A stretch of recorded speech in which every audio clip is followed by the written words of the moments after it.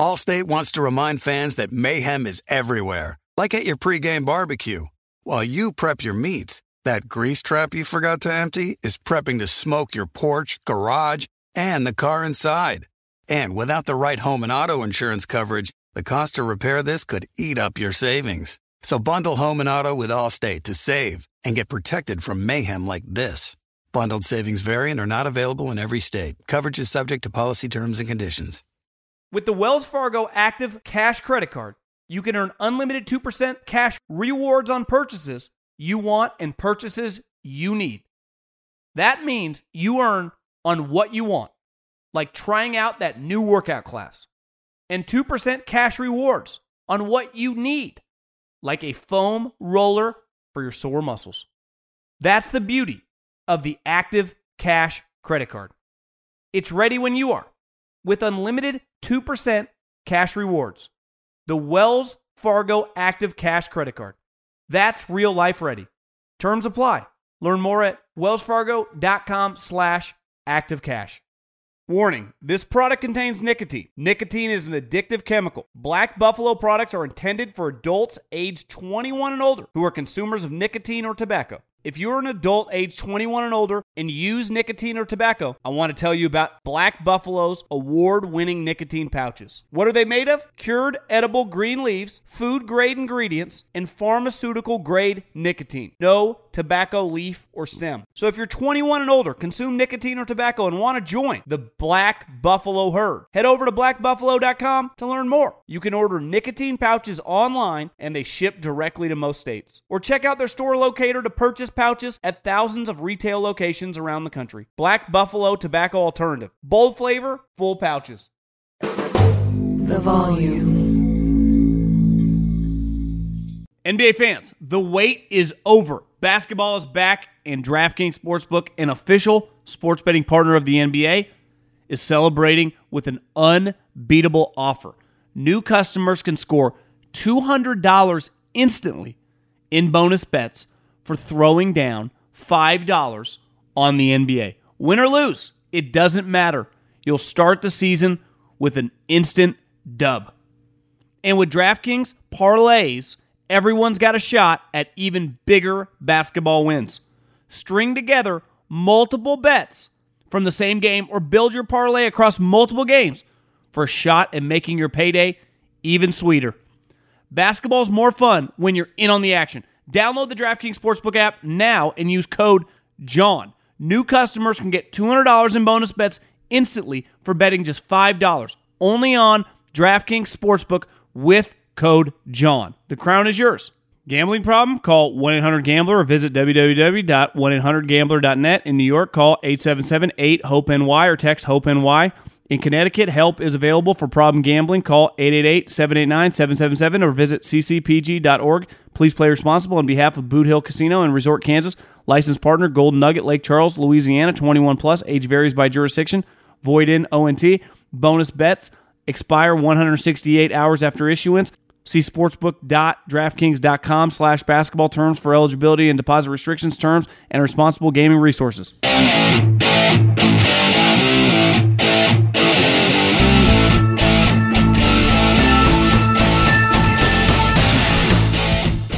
What is going on, everybody? John Middlecoff, 3 and Out podcast. How are we doing? Wednesday afternoon, beautiful day to talk some football. 49ers, big red flag a couple weeks ago with Kyle in regards to his defensive coordinator. Today it was officially validated. Steve Wilks, we will dive into that, as well as an article I read today on, was it the Patriot way or the Brady way? And I think somewhat we're missing the point of it's always the quarterback way. And just some other stuff around the NFL. The Bears and Panthers, Thursday Night Football, some changes to all-star games, some thoughts on Al Michaels, as well as the Manning cast. We will dive into it all. A lot going on. Pretty fired up today for the show.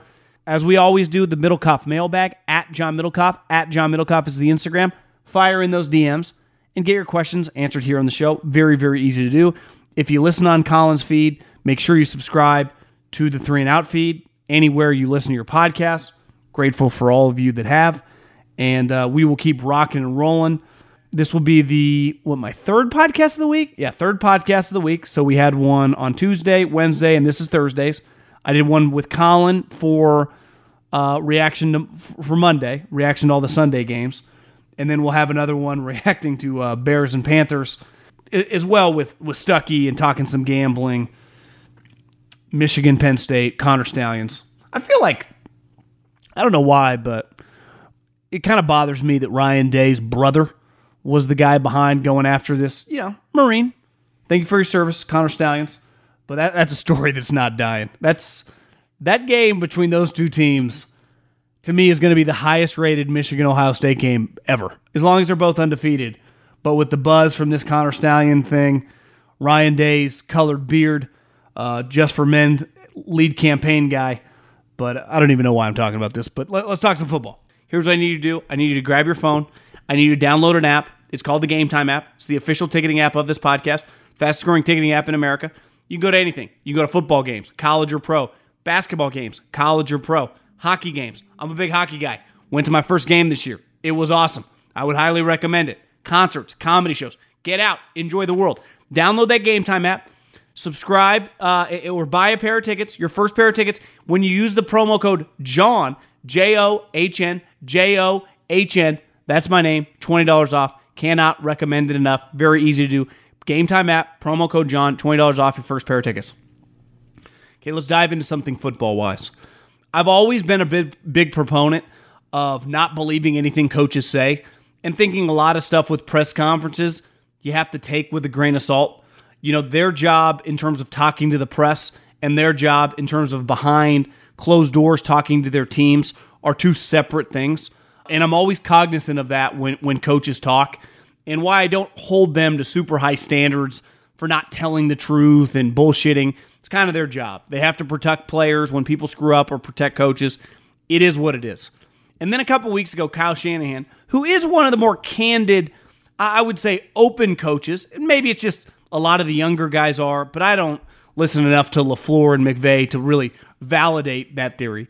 But I know with Kyle, for the most part, he's very honest after games, during the week.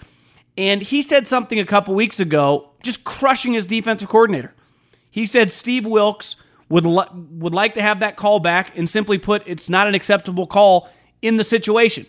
Now, granted, this was a call against the Minnesota Vikings, not at the end of the game, not a play call that cost him a touchdown in the fourth quarter. This was at the end of the first half. They ran a zero blitz, left his corner, who's highly paid, $15 million a year, Charvarius Ward, in one-on-one coverage with a rookie. The ball went right through his hands. Jordan Addison catches the ball, takes it to the house, and, proved to be a pretty big play. In the grand scheme of things in the game, there was still a half to be played. But the moment he did that, and he basically threw the guy under the bus, even though the way coaches talk behind closed doors to their other coaches, to their players, definitely can be uncomfortable. They have uncomfortable conversations.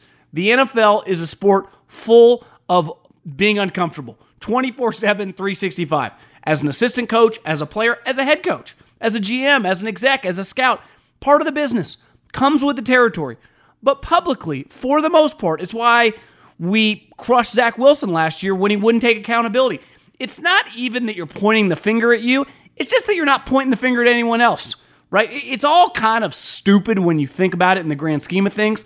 But that's why the coaches and the quarterbacks typically take all the responsibility. They're the highest paid guys. They're the most public figures. And they just take the shine in terms of a negative light off everyone else. And when Kyle Shanahan did that, I immediately theorized. He's not doing that because of us on the outside, the fans, the media, whatever.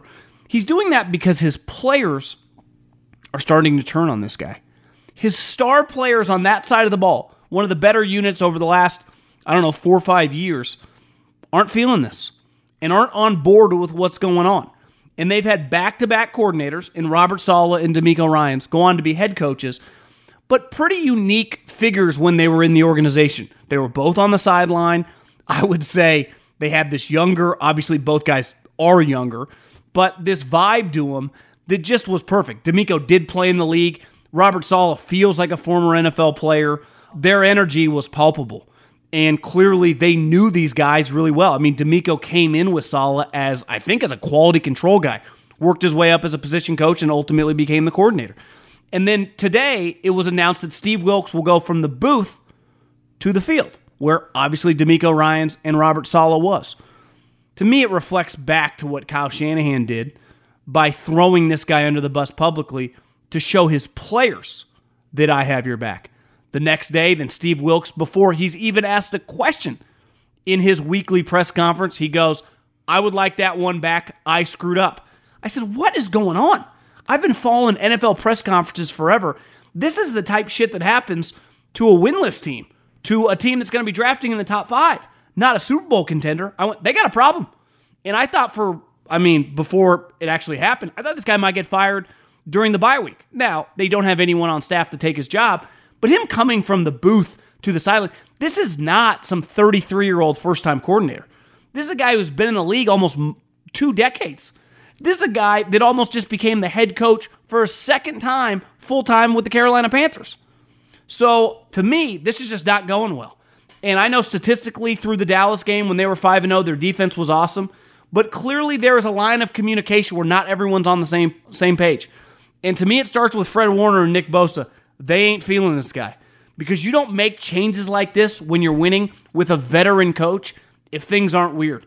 And they wanted to hire Vic Fangio, but Kyle, hesitated to change his defense. Vic's more of a 3-4 guy, and they run a true 4-3 defense. What Pete Carroll, it's morphed over the years, but a 4-3 zone defense. And Dante Whitner, who played for the Niners, who now does stuff locally, and Richard Sherman has talked about this, said Steve has tried to mesh a lot of man concepts with zone concepts, and everything's off kilter. Everything's out of whack. And when you're an elite team with highly paid guys, literally the highest paid defensive end, the best middle linebacker, star players surrounding them, and you're in win-now mode, there's no margin for error. So to me, Steve Wilks, unofficially a couple weeks ago, his clock started. Like, he's going to be one and done as a defensive coordinator. Now it's official. Because let's face it, let's use the Cowboys as an example. Whether the defense fucks up or not, Mike McCarthy would never throw Dan Quinn publicly under the bus. 1, he respects him too much, knows how good he is, and 2, you just don't do that to somebody. But he started doing it last year at the end of the season to who? Kellen Moore. What happened? It was clear by the time the season ended, Kellen Moore wasn't going to be on the Cowboys. So the moment you start publicly pulling the bus and driving it over one of your assistant coaches, it's over. If you don't win big. So to me, the only way Steve Wilks survives, I think they'd have to win the NFC Championship game. And if their defense underwhelms as the season progresses or in the playoffs, adios. It's over. They already told you. This is not college football. You don't do things like this. Even going back to a couple weeks ago, you don't publicly drive the bus over your assistant, but you do when you lose belief in them. And listen, that's part of life. Part of me believing in you in a production-based business is you producing. This is very black and white. This is not a complicated industry. You either win or you don't. You either play good defense or you don't, right? And right now, the 49ers are losing and playing poor defense, and all eyes are on Steve Wilks moving forward. Charles Robinson, who's covered the NFL for as long as I've been around it and definitely talked about it, wrote a long article today. And I would say the premise of it was it was never the Patriot way. It was the Brady way. And he kind of concluded the article that if Bill would have gotten his way and been able to transition and get rid of Brady in 17, 18 and go to Jimmy Garoppolo, that it would have also ended like this. And I'd push back a little bit. I think that version of Jimmy is a lot version than the guy that we see that just got Josh McDaniels and Dave Ziegler relieved of their duties. But I don't disagree with him. Because I would argue, beside Bill Parcells, in my lifetime, all the coaches who have been quote-unquote big time have had a star quarterback. Bill Parcells is the only guy, and he happened to have, the greatest defensive player in the history of the league, essentially as his quarterback in Lawrence Taylor. But from Walsh to Montana, to Holmgren to Favre, to now Andy with Mahomes, and Belichick and Brady, to become an all-time great, to become a Hall of Fame level guy, you have to have a Hall of Fame level quarterback. Now, and part of that typically is not just their play, but their character, their leadership. Like young Favre, the Holmgren version, was beloved, got along with everybody, was the heartbeat of that team. Joe Montana, buddies with everyone on the squad. So when you get the total package, the player, the character, we've talked about this with Joe Burrow, your organization becomes a rocket ship. Let's say the Bengals win a Super Bowl this year, and Zach Taylor has on his resume 3 straight conference championship games, a Super Bowl appearance, and a Super Bowl championship. Like, let's face it, Google how many guys have that resume. Not many. And this gets back to, you can only do that with a great quarterback. I will defend Belichick, unlike McDaniels and Patricia and Judge and a lot of these coaches who you wouldn't want in 50 miles of your team if you're a fan, an owner, or a general manager. I do think Bill, if you give him a capable quarterback, has proven over and over and over again that he can win, that he can build the team, that he can function as a GM and as a coach. Now, at 71, 72 years old, has he lost his touch? Has he lost a lot of coaches? Is it not the same? 100%. But the Patriot way, of course it was the Brady way. The Chiefs were pretty good when they had Alex Smith. They became a fucking powerhouse with Mahomes. Did Andy just all of a sudden get smarter? No, right? Is Phil Jackson the greatest basketball mind of all time? Or does he benefit from being able to have Kobe, Shaq, Michael? Like, part of being a great coach is having a great player. And usually when your great player is also your most competitive, your best leader, it all funnels down. Antonio Pierce said this the other day when he took over, and he talked about in his experience with the Super Bowl team. He said the best teams are player-run operations. The best operations, what do they always say about successful companies? They're not about the walls on the outside. They're about the people on the inside. It's no different with a football team. It just happens to be that position has such a extraordinary amount of power, of juice, of eyeballs on them.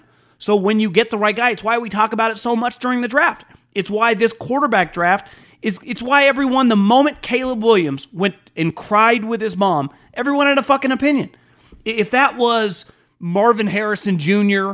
or, the wide receiver from Florida State, I'm just trying to think of some of the top prospects, the offensive lineman from Arizona or Penn State, no one would even have talked about it, wouldn't even have noticed. But it was Caleb Williams.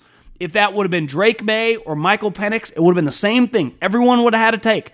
Is this guy tough enough to be your starting quarterback? No one gives a shit when it's your guard, right? Or your running back.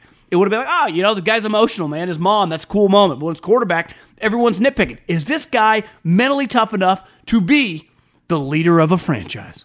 That's why everyone shortened Mac Jones. Just not good enough. Whiny, country club kid, not talented enough. You will lose. If Andy Reid had Mac Jones, or Kyle Shanahan had Mac Jones, or Pete Carroll had Mac Jones, guess what? They would have issues. It would not be going well. Whenever I hear this notion that Mac Jones would have been fine on the 49ers, I want to throw up in my mouth. Maybe it would have looked better than it has in New England because they have more talent around them. But they, by no means, would be as good as they were a couple years ago with Jimmy, and now they are with Purdy. Because those guys are way better players than him. That's not an opinion. That's an objective fact. I said it when the season started. Mac Jones was going to get everyone fired. Bill didn't become an idiot overnight. Now, his staff has gotten worse over the years, but Mac Jones was his problem. If you gave Bill Belichick, let's just pick Kirk Cousins. They're competing to be a wild card team. And you're like, God, that's a feisty little squad. But you give him a shitty quarterback, just like you give any coach a shitty quarterback, you're going to lose. So, of course, the Patriot way was the Brady way. Is the Chiefs way the Mahomes way? Right? I mean, that's the way it works. That's part of the deal. Not that Bill didn't have a huge say in that as well, but without that guy, you have no way. You just lose. That's the way it works in football. I was thinking about this today because I was listening to this to some Bill Simmons podcast at the gym, and I love it when, Windhorse has been talking about this forever. I actually listen to a lot more NBA content. Like, I don't really watch NBA games. Simmons and some Warriors podcasts. Like, I actually listen to a lot of NBA podcasts. Jason Timpf here on the Volume does a good job. Obviously, Draymond, when he's rocking and rolling, it can be pretty entertaining. And Simmons was just crushing Adam Silver, who's the worst commissioner in the history of the league. And, I mean, they've lost half their audience. The league is much more powerful as a podcast entity, as a YouTube entity, than it actually is as a television product. And I was thinking, like, the NFL has a lot of advantages in 2023 relative to the other two sports. Baseball, you play every day. Like, I'm sorry, too much is going on. We have such small attention spans. There's too much to do. We got too many fucking options. Unless you're the ultimate seamhead, you're not sniffing more than like a game a week. You're just not. The average person, and the ratings reflect that. Same thing with the NBA. If I took the two worst teams, I saw my guy Ethan Sherwood-Strauss has a fantastic Substack, and he writes about how in trouble the NBA is with their future television deal, right? And just the way television has changed dramatically, and just relative to their numbers, like they're not going to get what they think they're going to get financially. And honestly, it could be worse. It could be the first media deal that goes down or at least stays the same. They're not doubling or tripling it. Like, that ship has passed. And part of it is because you can't take two random teams who are terrible and put it on TV and expect anyone to care and expect anyone to watch, because they don't in baseball or basketball. When you put two shitty teams on television, the consumer does not sit on his couch and give you his time, which is by far, I mean, honestly, it's the most valuable thing we have in life. But for a lot of these businesses, especially these pro sports league, the most valuable thing you can give them is your time to watch their game. It's how they make their money. And the more you do that, the more the TV networks want to keep re-upping, or these streaming services want in on their business. That's the lifeblood of all their cash, right? What's the lifeblood of college football or basketball? Recruiting. What's the lifeblood of pro sports now? Time. Yours, sitting on the couch watching their events. And football is still the only event where you can put arguably the two worst teams on television. You could put the Giants right there now with Tommy DeVito. The Bears and Panthers on Thursday Night Football. And I've said forever, football's not going to stay on top my entire life. Hopefully it does another 20 years, because I'm in the prime of doing this, and I can do this into my 60s talking about football, and it rips and roars. But there's going to come a time when I'm alive, assuming I live a long time, that football will fall off. Not off a cliff, but will come back to earth. Nothing stays on top forever. Whether it's Rome or whether it's fucking Pepsi and Coke, things ebb and flow. Doesn't mean you can't have a long shelf life. And they're in the prime of it right now, of being the only event where you can get 10 million people to watch.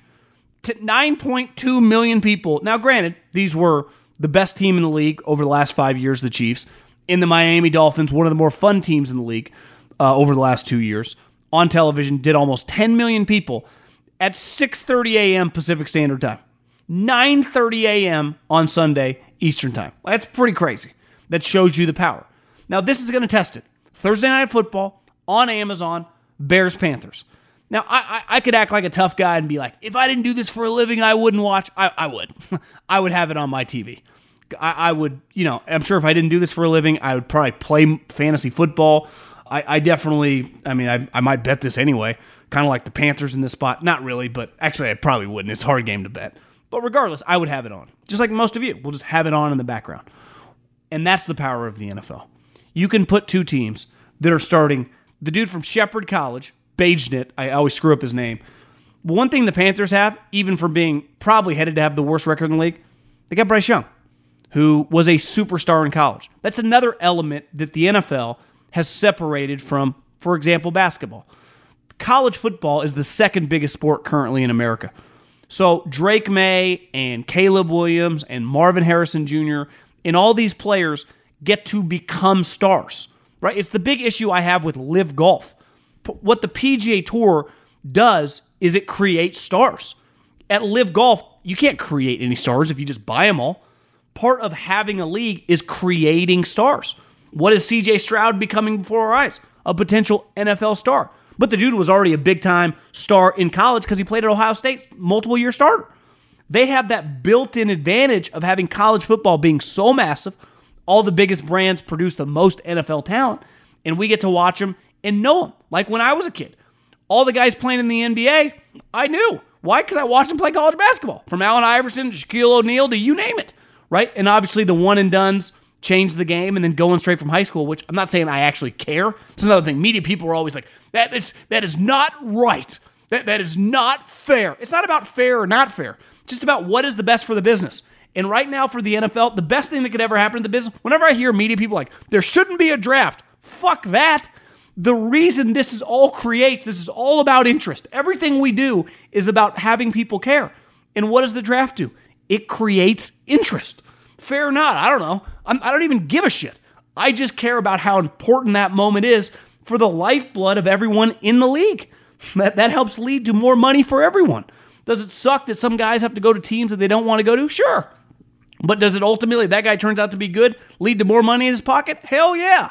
So I just think that Thursday night will test us, but ultimately, even if it's the lowest rated game of the year, I think it still shows the power of the league. And another story I saw today about All-Star games, forever to play in an All-Star game, East-West Shrine game, obviously the Senior Bowl, you had to be a senior. You had to have graduated college or have used all your eligibility as a player. So a lot of times when you go to the East-West Shrine game or the Players Union Bowl or the HBCU All-Star game or any of them, it was maybe a couple. I mean, the Senior Bowl had the best prospects, but on a given year, maybe a couple first-rounders and a lot of second to seventh-round players, right? And today they announced that underclassmen, so for example, Caleb Williams or Marvin Harrison Jr., or any guy that has more years left of college eligibility, is eligible to play in these games, which in theory is like, God, that's awesome. Well, none of those guys are going to play in the Senior Bowl, right? No guy that's going in the first round who's an underclassman would risk playing in that game. There's not a lot to gain, especially a top 15, 20 prospect. So that won't change much. Now, all of a sudden, you're not going to see Drake May and Caleb Williams playing in these games. Where I do think you will see guys is some underclassmen, and I don't blame them, don't like school. I'm like, this is a waste. I don't want to attempt to stay eligible. NIL's cool, but I just want to play in the NFL. I'm ready to go. But based on my resume and my tape, my agent and everyone's telling me, you're going to be a third or fourth round pick. Before, if that guy came out early, the only way he could increase his stock is the combine and the pro day, which has nothing to do with football, right? Belichick has famously said forever, we don't pay you to bench press and run 40s, pay you to play football. So that's where the Senior Bowl, there have been guys, obviously, like the Lane Johnsons, Aaron Donalds, Ziggy Ansahs, who have gone there and just dominated. You're actually playing football. You're in pads, going live in practice against other guys who are going to be drafted high. So I would expect a lot more of those guys, the third, fourth, maybe even a second round guy, to have the opportunity to be like, what if this guy just shows that he's an equal and goes from pick 60? Maybe we should think about this guy at the end of the first, early in the second round. So I think the headlines will be like, Caleb Williams is now eligible to play in the Senior Bowl. Caleb Williams, or whoever that is, Trevor Lawrence, or you name the player, will never play in that game. Nor should he. He has nothing to gain. But the random guys, and they're not random once they're in the NFL, but the underclassmen who are not locks to get drafted in the first round, and maybe even the second round, to me, should and will play in those games. A couple other things. I saw today Al Michaels said that he plans on coming back in 2024, that he has no desire to step away, and that, like John Madden, when he no longer feels he's good at it or has the same passion, he'll walk away. And I want to say this, and I say this over and over with Al, he's an all-time legend. He's an all-time great. It's hard. There might be the rest of my life a couple versions of Al Michaels, right? Maybe. Not even. It's going to be harder to, because back some of the games he called, whether it was the Quake World Series or the 1980 hockey, there just aren't as many just important moments that all of us are watching. It's so segmented. So there might never be another Al Michaels. But I was thinking about the shitty part about being shot at your job is everyone knows it before you. And I compare him a lot to Marv Albert. Marv Albert is a fucking legend, an all-time great. When I think NBA, I think Marv Albert. But by the end, Marv Albert was terrible. He couldn't say guys' names. He didn't know what was going on. Think about it from a playing perspective. Peyton Manning is one of the greatest players any sport I'll ever watch in my entire life. I loved watching Peyton Manning play football. I loved when I worked in the NFL talking to people that had been on teams with Peyton Manning, that had worked either in the front office or on the coaching staff with Peyton Manning, and just talking about Peyton Manning. But that last season was not Peyton Manning. I went to a game when the Raiders played him, and he could barely throw the ball. Charles Woodson, ironically, picked him off twice in that game. He'd never picked him off in his career. And one of the picks down the sideline, I remember just watching it float in the air. Now, Peyton he was never Brett Favre throwing the ball. But like that was not Peyton Manning. That was a shell of himself because his arm was done. No different than because I saw Florio wrote, everyone's going to miss him. Yeah, we missed the Al Michaels. Just like we missed the Brent Musburger. Or we missed the Marv Albert. Just like that last year, even though he did win the Super Bowl, his team did. Von Miller, Super Bowl MVP. That was not the Peyton Manning. Like the Peyton Manning we missed was years before.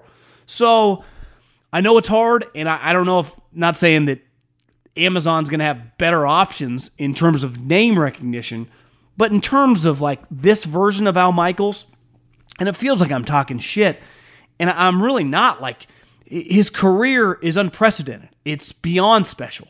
He's one of the rare guys that I don't care who you are, you just liked listening to call your sporting events. But this version that we're hearing now is not that guy. He's just not.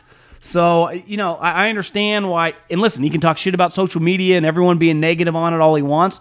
And there's some truth to that from a macro level. But about his specific situation, they're not wrong. The other thing I saw is the Manning cast. The Manning cast, and I was thinking about this because the other night I was at home, and I love Arnold Schwarzenegger. I've loved Arnold's entire life, his entire career. From lifting and pumping iron to easily my favorite action hero of the 80s and the 90s. I've watched every Arnold movie 50 times. I can't get enough. To now this version of him hanging out with his donkeys.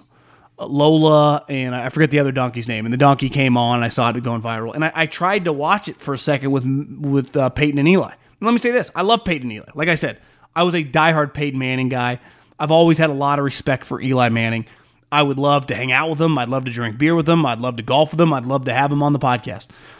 But as a viewer and as a consumer, because that's what I am first and foremost, no different than anyone else, when I was just trying to watch the Monday night game, I remember loving them when they first came on because the broadcast was atrocious. It was unwatchable. From the Booger to the Jason Witten to the greasy Lewis. And listen, I work with Lewis, but him and Levy, that, it's just, that was not what this is. Like this, you turn it on with Troy and Joe, feels like a real high-level, big-time NFL broadcast. It might not be Madden and Summerall, but it's relative to the rest. It's pretty damn good. And it feels big again. And I noticed as a consumer, I used to, for that year, every time they were on, just watch the Manning cast. And I tried to watch with Arnold. I'm like, there's always a little delay. It's always a little awkward. I'm like, I don't even want to watch this right now. Not because I don't want to hang out with Peyton or hang out with Eli or even hang out with Arnold. I just want to watch the fucking game. And now that the game is much more fluid because of the broadcast, and listen, you got to give credit to ESPN.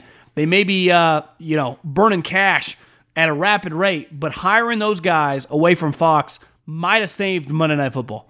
And I think a big reason that the Manning cast, their viewership has been cut in half over the last couple years, and it's kind of understandable. And I think a big reason for that is it's reflective of Joe and Troy.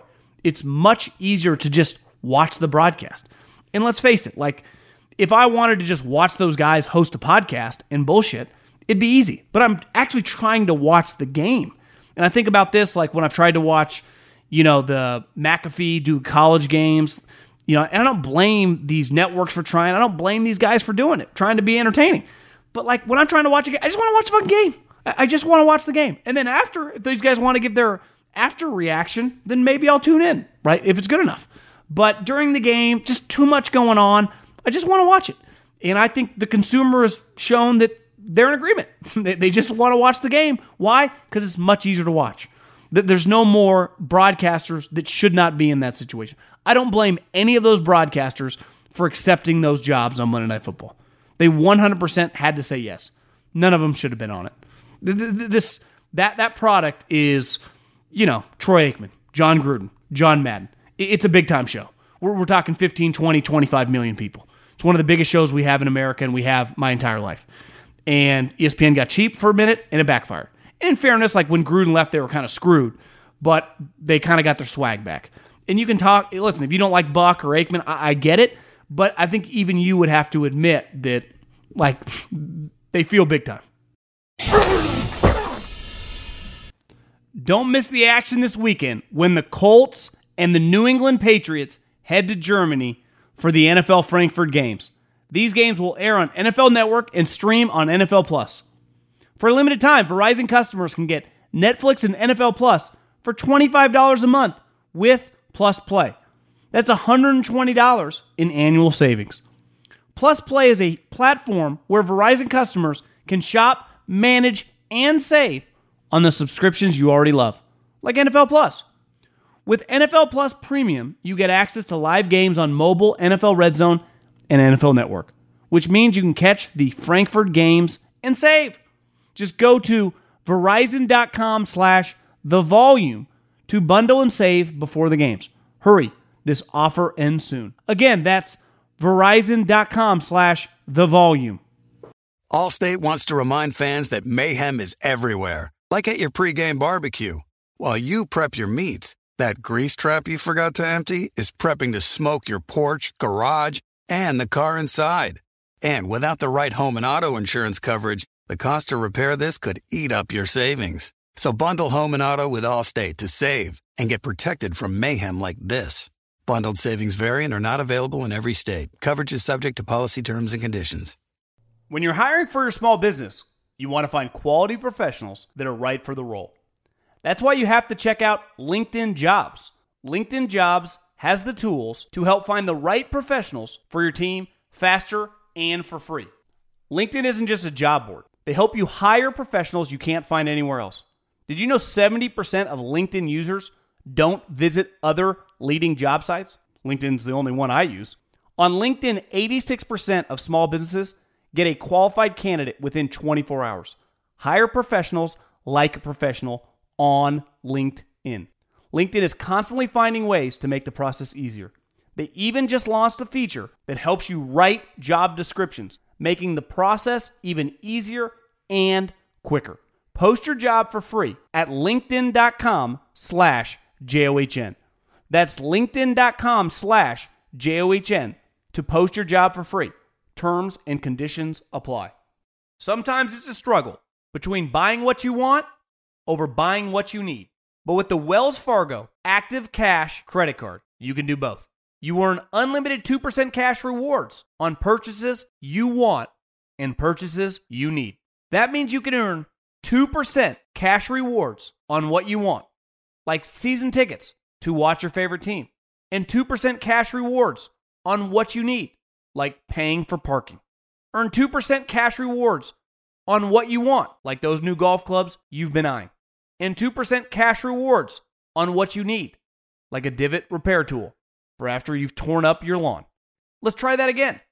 Earn 2% cash rewards on what you want, like workout equipment for your home, and then earn 2% cash rewards on what you need, like a foam roller to soothe your sore muscles. That's the beauty of the Active Cash Credit Card. It's ready when you are. With unlimited 2% cash rewards, the Wells Fargo Active Cash Credit Card. That's real life ready. Terms apply. Learn more at wellsfargo.com/activecash. Okay, let's rattle off. I'm going to try to rattle off a lot of mailbag questions. Hey, John. First-time listener of the pod. First-time mailbagger. A long-time listener.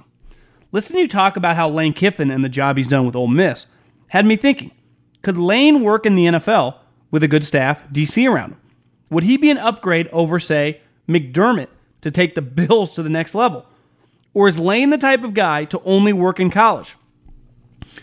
I think Lane 100% could work in the NFL.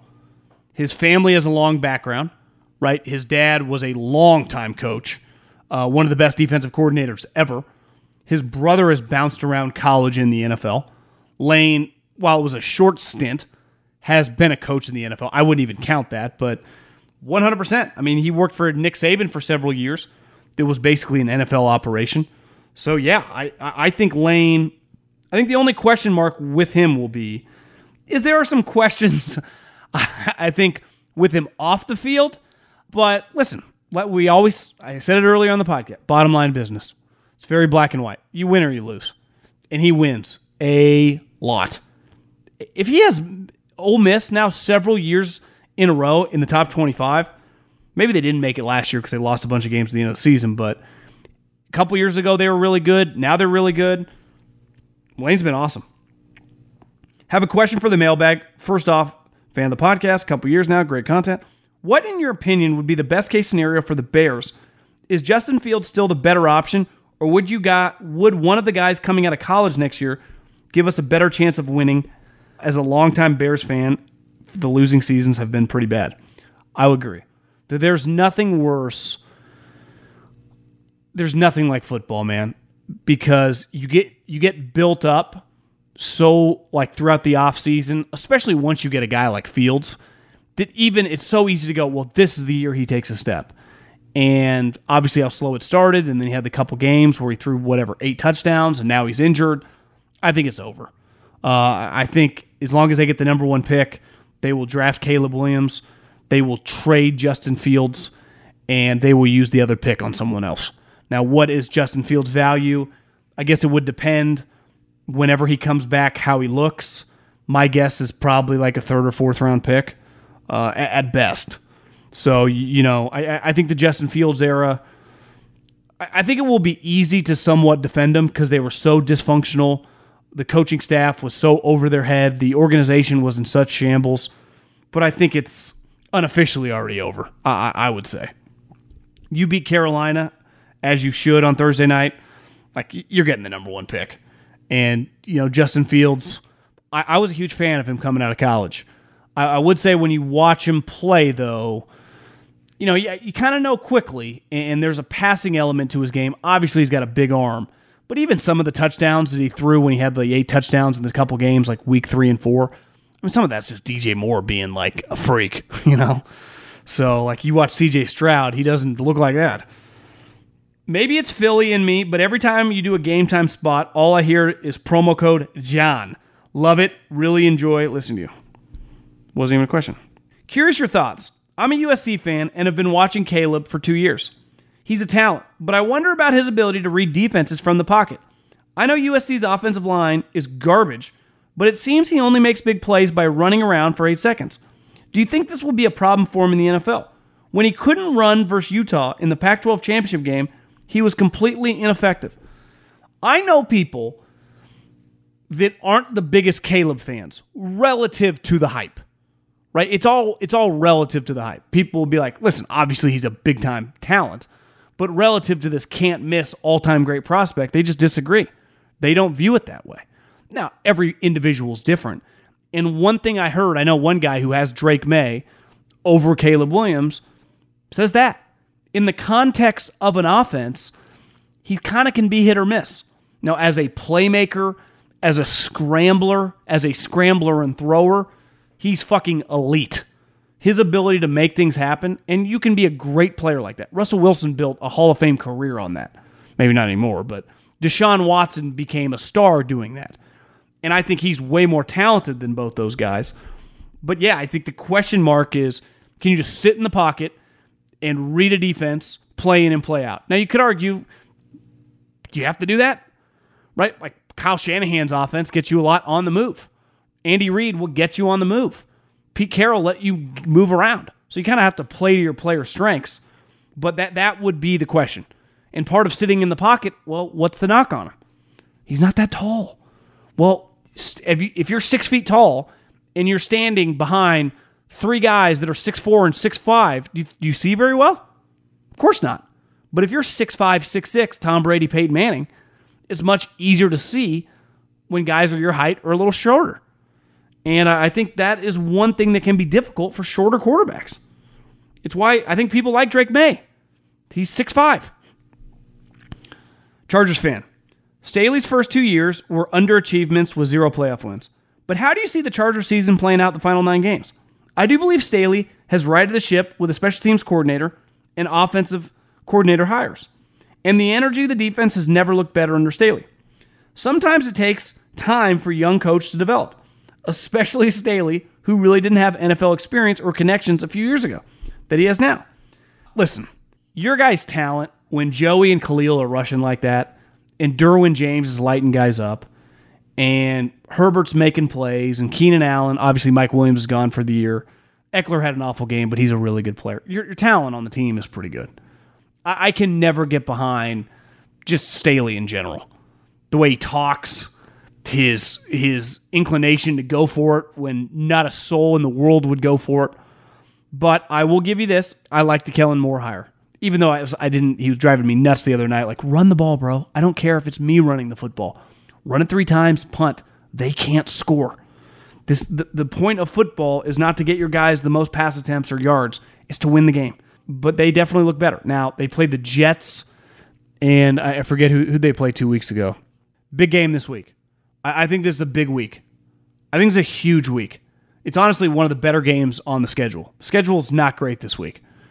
Might be the best game of Sunday. It's definitely, beside Niners-Jags, the game I'm most interested in.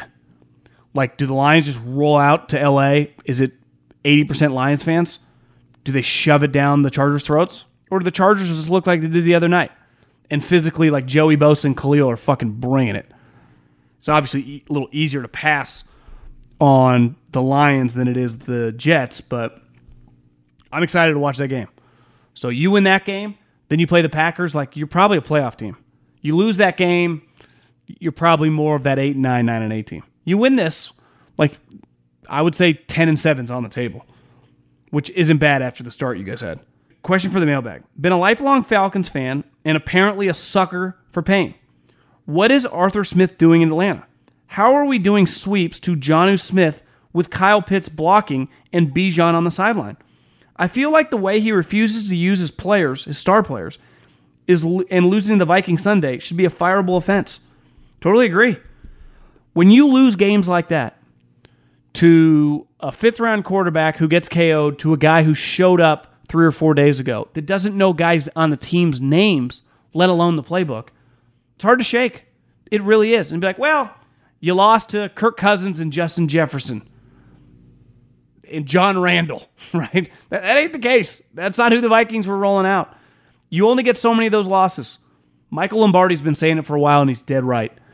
That was Josh McDaniels' downfall. He had the worst freaking losses possible. Arthur Smith's now have a couple of these. And I saw today a headline that Heineke's going to be their quarterback, and they don't plan on going musical chair. So basically what he's saying is Ritter's not the guy. We're going to roll with Heineke. They're not going to make the playoffs with Heineke. And I actually kind of like Heineke, and he's better than Ritter. But the quarterback, to roll into the season with that many skill guys, and obviously they're improved on defense, personnel-wise, and to go, we're going to roll with Desmond Ritter, I just don't think you can do that. You can't. You're not going to win the division. The Saints are going to win, and that division stinks. It's not like the Saints are any good. I was just about done with Jordan Love. Then I watched him play the Rams this weekend. Honestly, they look like a very poorly coached team. Constant penalties, fumbles, couldn't run the ball at all, always in 3rd and long. I wonder if it's fair to make a judgment on Jordan Love when it seems like LaFleur has no control over the offense. I'd be lying if I said I watched a lot of that game, so it's hard to give a true assessment on that Jordan Love performance. I'm with you. It feels like LaFleur, the buttoned-up elements of the squad aren't really there. Now, they've had a bunch of injuries. I will say this. When I've watched just Jordan Love, not Rams game withstanding, I think he's gotten progressively worse. I hear you. You typically look worse when a team is discombobulated, when you're turning the ball over in other aspects of beside interceptions, penalties. But, and listen, maybe LaFleur, he was just a product of Rodgers. I don't know. I kind of liked him, but maybe I'm wrong. I would say Jordan Love's Packer career is in major doubt. But I hear you. I mean, it might be, maybe we should also question, okay, Jordan Love might not be the guy, but are we sure LaFleur is? I think that is very valid. Now, the dynamics of that franchise, I think people have asked me this before, and I was texting with a guy a while back, and we were talking about, like, could Jim Harbaugh go to the Packers? I just don't see them firing those two guys. Those two guys are getting another quarterback. They just are. Because they didn't screw the Packers with this quarterback. Aaron ultimately wanted out. It was time. You could argue they were right. I mean, if you view Achilles like a tire or something, it was bound to pop. But they didn't screw themselves financially with this kid. To me, they would be in major trouble if they had picked up his fifth-year option. You'd be like, do these guys know what they're doing? But they didn't. They gave him just a joke contract. So it's not going to hurt them at all. And they basically just used him to get out of this financial situation that they were in this year. So if it wasn't good, it's like, whatever, we'll just move on. I think they get another quarterback. And then I think the Heat starts next year with whoever their quarterback is on LaFleur. And probably Gutekunst. I'm not a Bucs fan, but really like Baker. I think he's a lot better than you and your boy Colin give him credit for. He has been through the ringer when it comes to dysfunction. He currently has a higher QB rating than Jimmy G and Derek Carr, and basically the same rating as Trevor Lawrence, with more TDs than all of them, without any kind of running game. Yet you constantly rank Carr and Jimmy G top 10 to 15 quarterbacks and Lawrence as a tier 1. Well, Jimmy G 100% isn't a top 25 quarterback this year, and Derek Carr has not been good either. So in 2023, Baker Mayfield has been better than those guys. I don't disagree with you. Now, he went through a stretch previously to the last... Who are they just playing? I was watching that game. Who beat them? Oh, C.J. Stroud. He was pretty good in that game. He made a lot of nice throws in the game against the Texans. But previously, he had not been playing well. And I would agree, I give him a lot of credit for not just resurrecting his career, but kind of resurrecting the character around his career. He's having a nice job. But is he better than Jimmy G right now? Of course. Jimmy G fucking sucks. And Derek Carr has been one of the biggest disappointments given what they've paid him so far this season. But if you told me over the second half of the season, am I betting on Derek or am I betting on Baker, I'd probably still bet on Derek. With AMP gone, any place to check out live reactions after primetime games? I don't think we have a place to do a live reaction, but the YouTube, I record the podcast /YouTube right after Monday Night Football, Sunday Night Football, or not Sunday Night Football, I do with Colin after the afternoon games, and then Thursday Night Football, all the primetime games besides Sunday Night Football, so it could just be Monday night and Thursday night, we put on YouTube right away. Pat's fan here. Is Jonathan Vilma friggin' nuts? He said on live TV that Mac Jones shouldn't have thrown a pass that hit TikTok boy right in the hands. Screw this sorry team. They ruined Mac Jones after his rookie year. You can't expect a guy who obviously needs help around him to succeed when your highest paid wide receiver is TikTok boy. At this point, I hope we keep losing so we can get Caleb Williams, preferably Drake May. And hopefully Mac Jones is able to find a landing spot because I love the kid. He's just not going to be able to succeed with less talent. Well, I don't disagree with you about Mac Jones. The only chance he has to be a serviceable player, like to be his ceiling would be somewhere like 16, 17, 18 in the league, is have really good talent around him. And obviously they don't. And TikTok boy, that's a good nickname, TikTok boy. My girlfriend calls Zach Wilson Karate Kid because he wears the bandana. So TikTok boy, Karate Kid. I'm always a sucker for a good nickname. I spend an abundance of time listening to you with my boyfriend. He loves you. And his birthday is in March. Happy birthday. Well, I guess that's not near. He is turning 30. Hope to do something special. Do you have Cameo? I do not have Cameo. I'm not opposed to it. If you told me that I could make, would I do it for a couple $100? Probably not. But if I could make, I don't know, several thousand a month, yeah, I probably would do it. Maybe I could, but it's not something I've ever thought of. Maybe I'll give him a shout out. Send me another DM around his birthday, and we'll give him a shout out. But no Cameo at the time. I know Al has been mailing it in, but this week was awesome. He basically said, I don't give a fuck, and roasted the refs the entire game. Respect him for that or what? Serious football question. How did everyone miss on Will? He is 1,000% better than Kenny Pickett. Well, he got meathead vibes. I think that was a big knock on him, that he loved the weight room. And I think quarterbacks, no one cares how much you lift or how big your fucking muscles are. You get paid to throw touchdowns. Peyton Manning, Tom Brady, Roethlisberger, Drew Brees. I mean, none of these guys were looking like some superstar with their shirt off.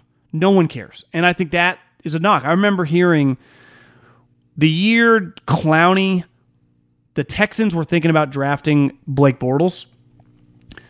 Bill O'Brien spent time with him and thought he was just a major meathead and didn't like him. And they ended up not taking him. They took Clowney instead. Now, if you could redo that, you probably would have taken Khalil Mack. But regardless, anytime you get the meathead vibe with a quarterback, part of being a quarterback, like think about Jalen Hurts, for example.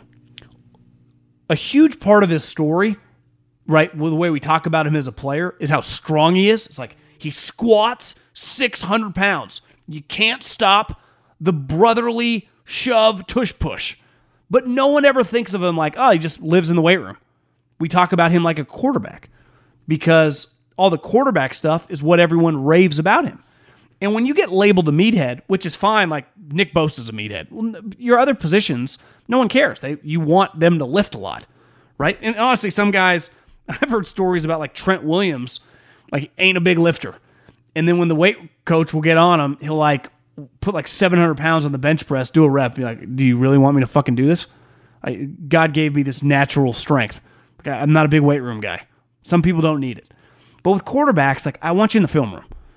Obviously, you need to lift, but sometimes I think that knock on them. I don't think the interviews went well. I also love a good story.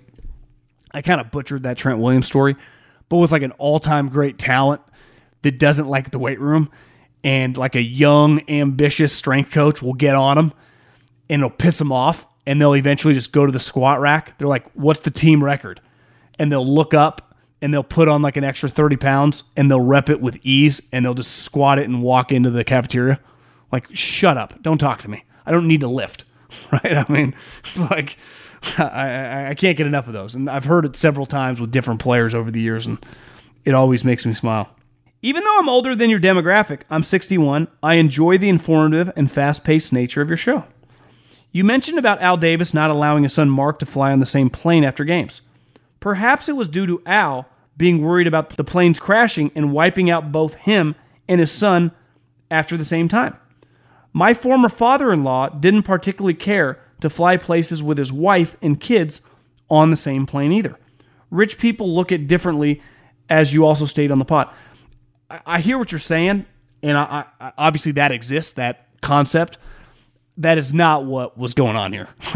And in fairness, I witnessed an argument one time, and this ultimately led to Greg Papa being fired from the Raiders because he was adamant that when Mark Davis interviewed Mike Shanahan, that it was a great disrespect to his father, Al Davis, whose mortal enemy was Mike Shanahan. They like sued each other over back pay. They hated each other. One time, I think Mike Shanahan had Steve Young throw a ball and hit Al in the head when he was playing when Mike Shanahan was the offensive coordinator for the 49ers in like 94. I mean, they hated each other. And Bill Romanowski and Rod Woodson were there. It was pretty cool. We used to call it the football hour, and it used to do pretty good ratings. And it would be like me, Rod Woodson, Romanowski, John Lund, Greg Papa, and it was just nerding out on football. And they got into this legit argument, and Mark Davis happened to be listening. And it really pissed him off because Greg, who was very, very close with Al, was basically talking like he was an assistant owner on the team as well, like this isn't allowed. And it led to their separation and then breaking up as like, Greg had been, I think he was the highest paid play-by-play guy in the NFL. And he was just a staple of the organization. And Mark fired him. And it all started, a big part of it was that conversation. And they were screaming at each other. Romanowski, who loves the Shanahans and Mike Shanahan, and Greg, who likes the Shanahans, but just didn't think he should be allowed to coach the Raiders because of Al Davis's hatred toward him. And Romanowski had a great point. He's like, everyone was Al's enemy. Like, Al didn't have that many friends. Al didn't get along with that many people. Right? Al created a lot of enemies. And part of it, like Al's personality, and that level of guy, anyone, and you're older. I grew up, my father, if he was still alive, would be like 80. I grew up around a lot of older men that were born, early, mid-40s. And that generation, and Al was older than that, but similar mindsets. Just kind of an edgier group. I would say a group that didn't forget some shit and held a lot of grudges. And obviously the richer you were, the worse it could get. And Al, by any means, relative to normal society, was rich, but from NFL standards, he was not. And I think a big part of it was him and Mark, just weren't that close. It was not, and I don't even know, as you get older, you realize, like, what is a normal relationship? There is no perfect relationship. There is no, like, what you see on Instagram ain't real life. We all got issues. We all got problems. There is no perfect way to parent. There is no perfect way to be a husband. There's no perfect way to do anything. But about the Mark Al thing, I do think there was a lot of animosity there, I guess is the best way to put it. I bet a lot of people listening or watching have been in an accident. I bet a lot of people have been into an intense car accident. And let's face it, not knowing who to call for help is hard. Hiring Morgan & Morgan is easy. Because Morgan & Morgan is America's largest injury law firm with over 100 offices nationwide with more than 800 lawyers. They've recovered over $15 billion for over 300,000 clients. Morgan & Morgan has a proven track record of fighting to get you full and fair compensation. They've been fighting for the people for over 35 years. Submitting an injury claim with Morgan & Morgan is so easy. That's the key. Not having representation is hard. Fighting with Morgan & Morgan is easy. If you've ever been injured, you can check out Morgan & Morgan. Their fee is free unless they win. For more information, go to forthepeople.com/John or dial pound law, pound 529 from your cell phone. That's forthepeople.com/JOHN or pound law, pound 529 from your cell phone. This is a paid advertisement. Commanders fan here. Was curious about your thoughts on Howell. Not sure how much Commanders football you've watched this year. I watched, I'd say give or take half their games, but I like what I'm seeing. He definitely looked good the other day. And I saw Jonathan Allen say he should be the quarterback of the future, which, listen, that's what teammates say, but that's one of your best players saying that. I don't think he's wrong. I think Sam Howell is pretty talented. I think a lot like Baker Mayfield, this version we're seeing right now, he's proven like he should be in the league a while. Now, is he truly a high-end starting quarterback? Because that's kind of where you get. Is this a guy that I want to be my starting quarterback for several years? Or is he a guy that's like the best backup in the league? That to me is like, I don't know. Hard to judge him this year. Leads the league in sacks.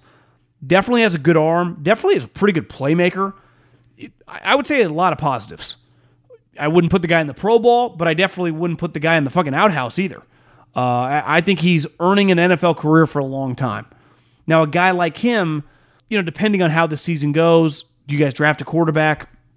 I don't know if he's good enough if a new coach comes in that you're definitely not drafting a quarterback.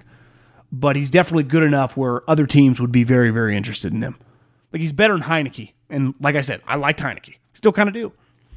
So I don't really know what to say beside, like, it's gone better than people that probably bet against it going would have said. But I would say it hasn't been seamless. I remember the Eagle game, he had a bad pick. But listen, picks happen. Mahomes throws bad picks. It's football. It's hard. I would say I'm positive on the guy. Definitely positive on the guy. Would want him on my team. Ideally as a backup because you would want a better quarterback. Any chance the Niners can fire Wilkes midseason if they don't improve fast? No, they don't have anyone else. Problem sometimes with firing, why coaches, I think, don't get fired midseason, is because you don't have anyone else to try out. That's why a lot of head coaches, even maybe an owner by now, knows he's going to fire the guy. Like with Mark Davis. The reason it was pretty easy for him not to just let the season go by and then fire Josh McDaniels, because I think he wanted to give Antonio Pierce a tryout. If Antonio Pierce didn't exist and they didn't have a guy, I don't think he does it. I just think he lets it play out the season and then fires Josh after the season. I think a lot of those players were telling him, I think Antonio Pierce is the best coach we have on the staff. I think that's why he did it. But if you don't have that guy, either as a head coach or as like an assistant for your coordinator, it's hard to make a change. If Josh McDaniels ends back up in New England, I'm going to find a new team to root for. It's over for Belichick and all his guys. Robert Kraft gives you the Patriots tomorrow, assuming a top 5 pick. What do you do with the shit show? I guess it's not a shit show. You can't win forever. But what would you do? Totally agree. If Belichick were to survive and he brings back Josh McDaniels, it's like, what are we doing? It's just the same shit over and over and over again. It's no different than Josh. What did Josh do when he needed a quarterback? He went and got Jimmy Garoppolo, who was hurt and not playing very well. He couldn't have done anything else. He couldn't have traded up and gotten Anthony Richardson. He couldn't have done just something different, but they can't. They can only do one thing. This would be crazy because I'm not from Boston, and my first move would be firing Bill Belichick. Ideally, we would mutually depart or just go our separate ways, or hell, I would even trade him for a 7th-round pick so he can keep making his enormous salary to the Washington Commanders or to some other team. I ideally wouldn't want to fire him, but Bill Belichick wouldn't be my coach anymore. It'd just be time. It's time. It's the way life works. This is not like other aspects of our lives, right? Coaching, you have a finite amount of time where you get to be your best. It does not last forever. And Belichick's run lasted way longer than anyone would have imagined. When Tom left, kind of over. He got a couple years, more than that, to see what he could do without him. It's not going well. He's now over 70. He's single. Just go do something else. Or if you want to coach, I'll trade you to another team for a 7th-round pick. I'm not even going to ask for anything. I'll let you go. So I don't even, quote-unquote, have to fire you. Because I would not want to fire him because of what he's meant to that franchise and always will mean. Because if you are a Patriot fan, and if you're my age, so you got to live through all the sweet moments, Bill played a huge role with Tom. The trick plays, the situational football, the coaching advantages, a huge point of difference for that franchise was coaching. And he was the head coach. Obviously, Tom was the trigger behind it all. But Bill played a very, very large role. Now, part of the pie between the two of them, Tom might have been 65, Bill 35, but you couldn't plug anyone else in there with Tom and expect the same results. Maybe Andy Reid or some other coaches, but if I just gave you Josh McDaniels or Matt Patricia or Brian Flores, just all of his other assistants over the last decade, I'll promise you this, you do not win 3 Super Bowls. No fucking way. You don't win 3 Super Bowls, even with Tom Brady. And you went to other Super Bowls. Remember, you lost to the Eagles.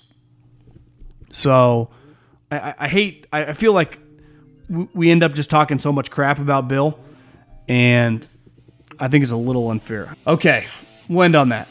So I would get rid of Bill. Pretty crazy. I think when Jerry Jones took over the Cowboys, he fired Tom Landry. So crazy things happen. Adios, everybody. Have a great day. Talk to you soon. See ya. The volume. Allstate wants to remind fans that mayhem is everywhere, like at your pregame barbecue. While you prep your meats, that grease trap you forgot to empty is prepping to smoke your porch, garage, and the car inside. And without the right home and auto insurance coverage, the cost to repair this could eat up your savings. So bundle home and auto with Allstate to save and get protected from mayhem like this. Bundled savings vary and are not available in every state. Coverage is subject to policy terms and conditions. With the Wells Fargo Active Cash Credit Card, you can earn unlimited 2% cash rewards on purchases you want and purchases you need. That means you earn on what you want, like trying out that new workout class, and 2% cash rewards on what you need, like a foam roller for your sore muscles. That's the beauty of the Active Cash Credit Card. It's ready when you are, with unlimited 2% cash rewards. The Wells Fargo Active Cash Credit Card. That's real life ready. Terms apply. Learn more at wellsfargo.com/activecash. Live Nation presents Concert Week. Now through May 14th, get $25 tickets to over 5,000 shows. That's up to 75% off a summer full of your favorite artists like 21 Savage, Alanis Morissette, Cage the Elephant, Celeste Barber, Dierks Bentley, Fade, Hootie and the Blowfish, Janet Jackson, Kidz Bop Kids, Meghan Trainor, Bissell Pluma, Sarah McLachlan. Get tickets to more than 5,000 summer shows for just $25. Until now through May 14th. Visit LiveNation.com/Concert Week to learn more and plan your summer with Sean Paul, Sum 41, 30 Seconds to Mars, and Two Door Cinema Club.